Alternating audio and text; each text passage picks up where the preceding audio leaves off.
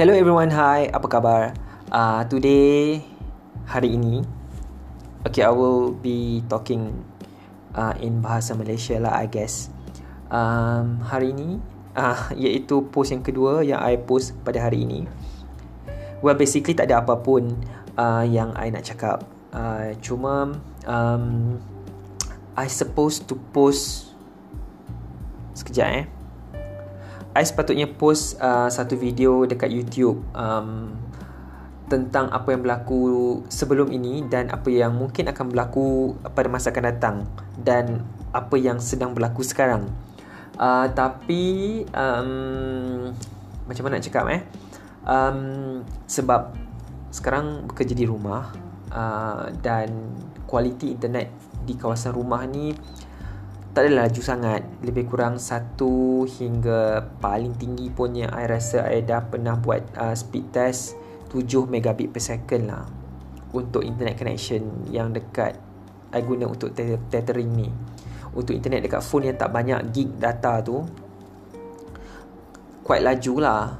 Tapi tak kalah I nak tethering phone I kan. Sebab kalau kita tethering phone selalu sangat, nanti dia akan memusnahkan bateri kita.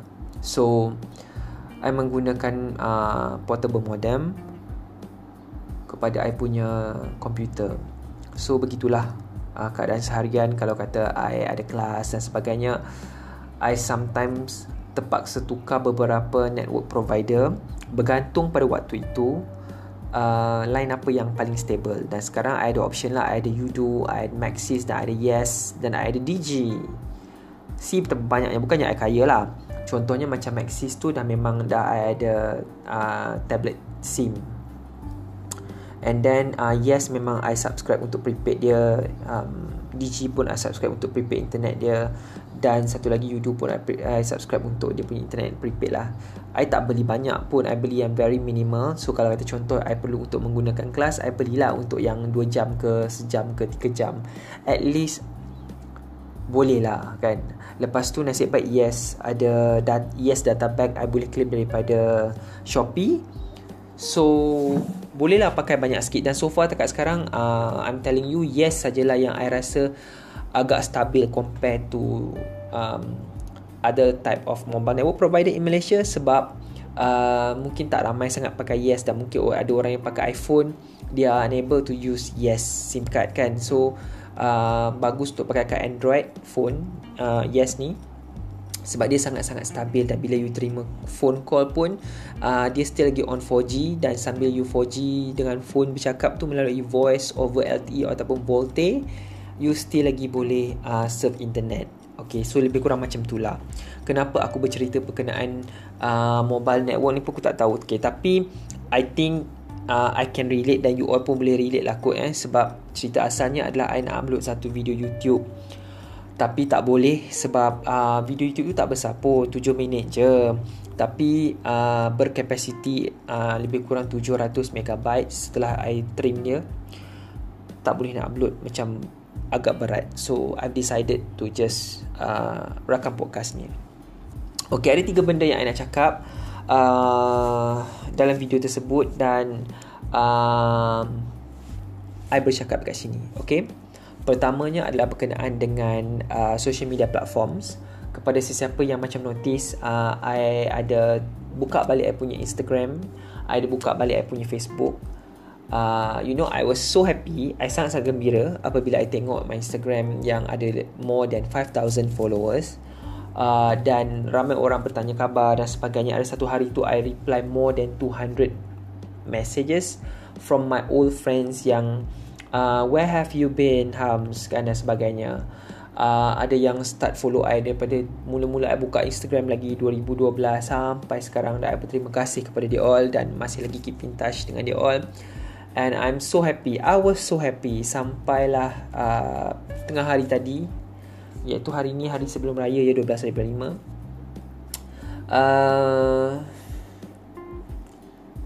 5. I merasakan satu perasaan yang tak seronok, di mana berbaliklah kepada beberapa situasi berkenaan dengan privacy, berkenaan dengan situasi orang dan sebagainya. So I have to take another step back untuk just deactivated my social media account lah, iaitu I punya Facebook dan I punya Instagram. Okay, sepanjang 2 minggu ni, ya, I akui I post agak banyak. I post beberapa nukilan I berkenaan dengan dunia, berkenaan dengan kehidupan, berkenaan dengan di dunia dan kehidupan akan datang, dan letting go about life dan sebagainya. I juga ada tweet lah dekat Twitter, tapi Twitter I pun I keep private dah sekarang juga, sebab I just want to express myself lah. Bukannya I melalak-lalak dan sebagainya. It's just that I just nak express yang I rasa I patut express dan semua orang patut tahu pasal dunia, pasal kehidupan kita, pasal individu, diri kita sendiri dan sebagainya. Tetapi of course perkara dan situasi tersebut mungkin menampakkan bahawa macam I ni ada banyak sangat masa kan. Sebenarnya semester ini adalah semester yang agak berat untuk I, dan kerana I ada kolloquium yang nak kena hadiri untuk I punya DBA. I ada nak kena submit paper juga. My supervisor kata submit lah paper. So I cuba. Dan pada masa yang sama I ada 2 subjek baru yang I kena mengajar, dan salah satu subjeknya adalah subjek com research, yang bagi I agak berat untuk I buat, tapi seronok sebenarnya mengajar subjek tersebut, sebab I boleh juga mengenali dengan lebih mendalam bagaimana perspektif individu, perspektif student apabila dia all buat research methodology. Sebab com research ni I kena share macam mana cara nak buat research lah, macam mana nak buat paper research, macam mana you nak cari tajuk you, macam mana you nak adapt paper dan sebagainya. So sebagai seorang yang sedang belajar untuk dia dapatkan doctorate, I menceritakan kepada student I yang cara yang bagi I agak mudah lah untuk mereka buat, iaitu you cari satu paper dan you tengok apa implication yang di all dapat daripada paper itu, dan future recommendation untuk you adapt ke dalam you punya paper. So you rephrase the topic into Malaysian punya perspektif ataupun Malaysian punya angle dan sebagainya. So you just adapt, sebab diorang buat paper ni pun dekat dalam level undergraduate, so tidak perlulah terlalu mendalam. So I suggested to them to just look for simpler paper and then try to adapt dari orang punya title. Lepas tu tengok balik introduction dan juga background of the study, and then you carilah orang kata apa, angle-angle yang baru untuk you masukkan ke dalam you punya background of the study. So dengan cara itu you dapat orang kata apa, enhancekan you all punya perspektif of you punya research. Lepas tu di literature review pun you carilah bahan-bahan yang berkaitan, iaitu research yang berkaitan yang orang study. Ada tak orang study untuk Malaysian perspektif, dan juga angle yang you study. Tak kisahlah angle undergraduate ke, angle masscom students ke, angle university students ke, angle Malaysian dan sebagainya. So tengok bagaimana method dibuat, sama ada you nak adapt ataupun adopt method tersebut. Kalau kata contoh paper tu dulu buat quali, dia suggest untuk you cari kuanti, ataupun sebelum ni buat kuanti dia nak suruh you cari quali. So I just ask my student to just look at the situation, PKP, time frame dan sebagainya, mengikut research ethics yang I dah ajar pada diorang untuk diorang execute paper tu. So basically I am telling them buat research ni sebenarnya tak susah sangat lah. Actually senang saja once you dah jumpa you punya angle, dan once you dah jumpa the right paper untuk study. Tetapi right now I'm struggling myself because bila kita bercakap dengan supervisor, bila kita bercakap dengan senior-senior, bila kita tengok paper kita sendiri, bila kita tengok area of kita nak study, bila ada orang komen kepada kita, especially diri I sendiri, I menghadapi kesukaran jugalah. Honestly, orang kata apa, bukan kesukaran apa, kesukaran untuk I execute it, keyakinan diri tu sebenarnya. Dan I am actually still looking for the courage and confidence untuk I buat balik I punya paper tu. Dan I dah pun register untuk colloquium, dan tak nak macam mana pun I kena buat juga. So I dah jumpa I punya uniqueness, cuma I kena cari cara bagaimana untuk I menceritakan bagaimana paper I tu unik untuk I execute it. Walaupun salah seorang senior ada advice I yang macam, you bukannya nak buat like macam experimental research you nak buat in term of observation, you nak buat dapatkan feedback, you nak tengok attitude dan sebagainya. So tengok balik paper you, dan start daripada situ I macam ada macam kalau kata contoh nak digambarkan dengan kata-kata ni, macam Thor guna hammer dia ketuk kepala pang. Itu for the past 3 semesters I've been struggling. I struggle sangat-sangat untuk I mencantikkan topik I. Dan one of my classmate yang buat in area of marketing sama macam I juga, on purchase intention, dia pun cakap, kata, ingat tak balik apa yang my first lecturer cakap, we are not going to change the world pun by doing our paper, but it is good lah if let's say we can do that. I tak adalah mengimpikan untuk I change the world, tetapi I berharap I dapat contribute paper I tu kepada industri. So bila I tengok balik kan, dia jadi macam satu angle, satu area yang macam tiba-tiba ada zoom in, zoom out, zoom in yang macam sangat-sangat dalam sampai tak berhenti zoom in tu. Itulah situasi dia, macam what have I done? Okay, so itulah apa yang berlaku kepada I for the past 2 days, dan menyebabkan I rasa like macam I kena fokus balik. So berbalik kepada situasi kenapa I bercerita berkenaan dengan belajar, I bercerita berkenaan dengan I mengajar ni, sebab apabila I post stuff on social media, some people I shouldn't care pun, tetapi I should care because perkara ini mungkin jeopardize I punya profession sebagai public servant. So some people think that I ada banyak masa. Sebenarnya I usually post it at midnight. Sometimes sebelum I tidur, selepas I solat tarawih, baru I dapat idea tu. Benda tu just come dekat dalam kepala, and I just like macam I accidentally just tulis dan I post.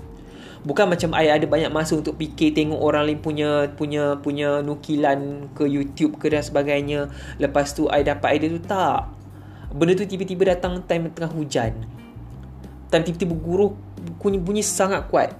Lepas tu tiba-tiba like macam ada satu perkataan muncul dalam kepala, like macam contohnya penyesalan, ataupun like kehidupan, ataupun like macam something.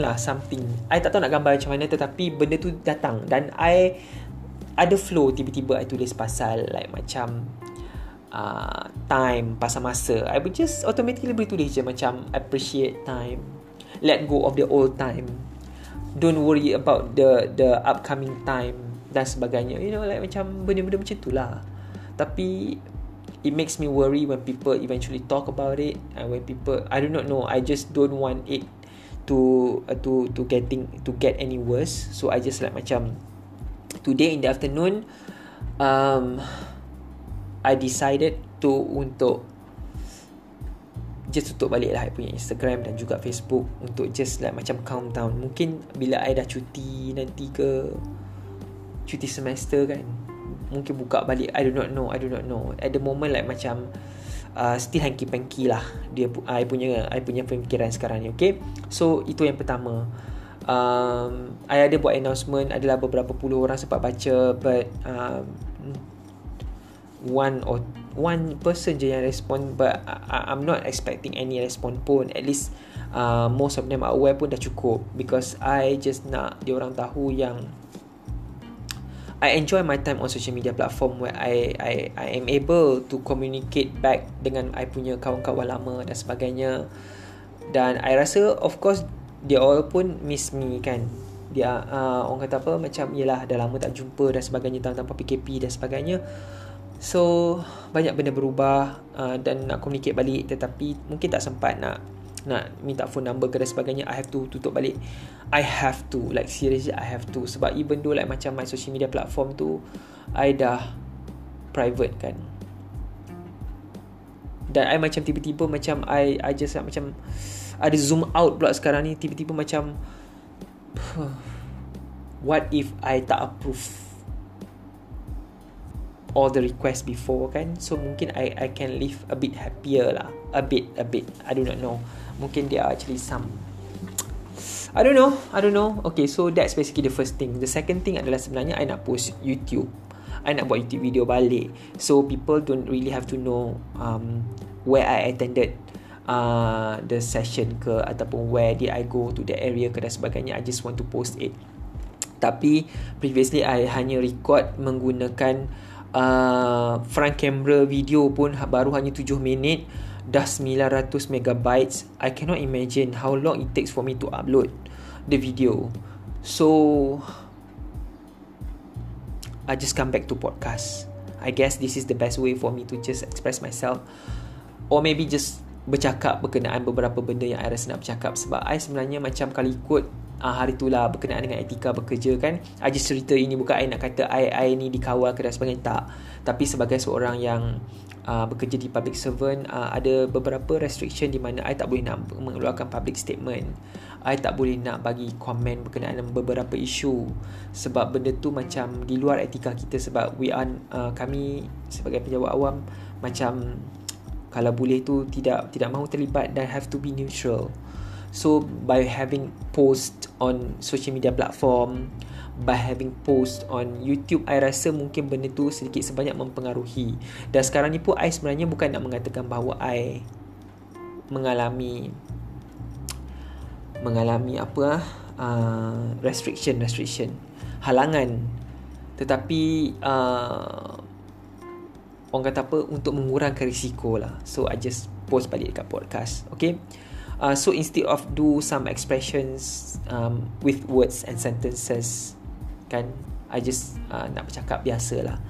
Macam I cakap sekarang ni, I rasa mungkin dengan cara itu audience I lebih senang untuk memahami I, apa yang I nak cakap dan apa yang I nak sampaikan. Okay, dalam panjang-panjang lebar itu dah 2 perkara ya. Perkara kedua tu agak pendek lah. So maybe I just come back to podcast, duduk kat satu sudut, just record it. Sometimes bila I duduk satu sudut pun, macam my mum ataupun my auntie tengok I tu, dia akan tanya juga macam, cakap seorang-seorang ke tu? So macam I don't want that to happen jugalah. Because when we talk to people that have orang yang daripada orang kata apa, generasi yang berbeza, mungkin mereka suka untuk memahami situasi apa yang kita ada sekarang dan sebagainya. Sometimes I just wish that I could get out of the system and live happily, debt free, and venture in the new level of life. Tapi tak apalah, ini kehidupan sekarang. I berharap satu hari akan datang, tiba masanya di mana I dapat berada di dalam sistem yang berbeza, ataupun mungkin keluar daripada sistem, I do not know. Tetapi jangan salah faham berkenaan dengan apa yang I cakap ni.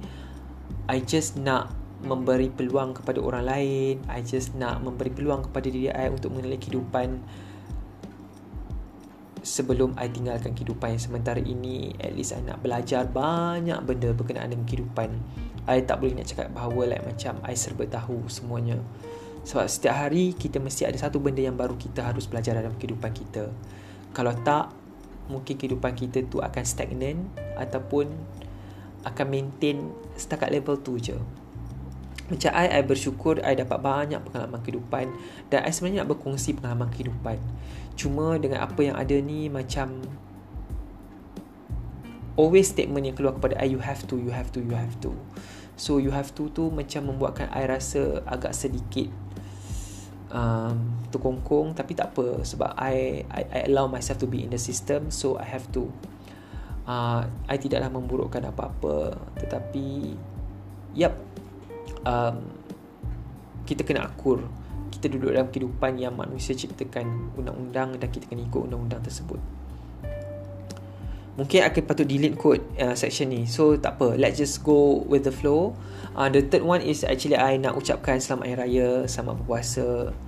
Dan kalau ada apa-apa yang menyebabkan tersinggung secara sengaja ataupun tidak sengaja, yang lalu ataupun mungkin yang akan datang dan sebagainya, I nak mohon maaf sangat-sangat. Sebab secara pribadi I masih lagi manusia, dan I ingin pergi daripada keadaan di mana I berhutang kesalahan dengan orang lain.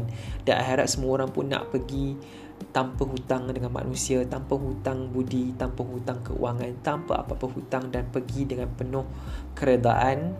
Sebab kita tak boleh nak cakap kata I don't want to die, I tak nak mati, sebab mati itu pasti. kenapa kita di dalam kehidupan ini, sebab untuk kita merasa kematian tu kan. Jadi I mengambil keputusan pada hari ini untuk just nak make peace dengan semua orang. Kalau ada I salah dan silap, you ada my phone number, please communicate dengan I. Dan I minta maaf sekali lagi kalau ada salah dan silap. So setakat itu sahaja untuk petang ini. 20 minit dah berlalu. Selamat Hari Raya I ucapkan kepada semua. Semoga bergembira dengan ahli keluarga, dan siapa yang tak bergembira, tak sempat nak bersama dengan ahli keluarga, apabila tiba masanya, pulanglah. Kerana kita tak tahu peluang yang kita ada tu sampai setakat mana, kan? Okey, itu sahaja daripada I. Terima kasih. Sehingga kita berjumpa di dalam podcast yang akan datang. Bye-bye. Assalamualaikum.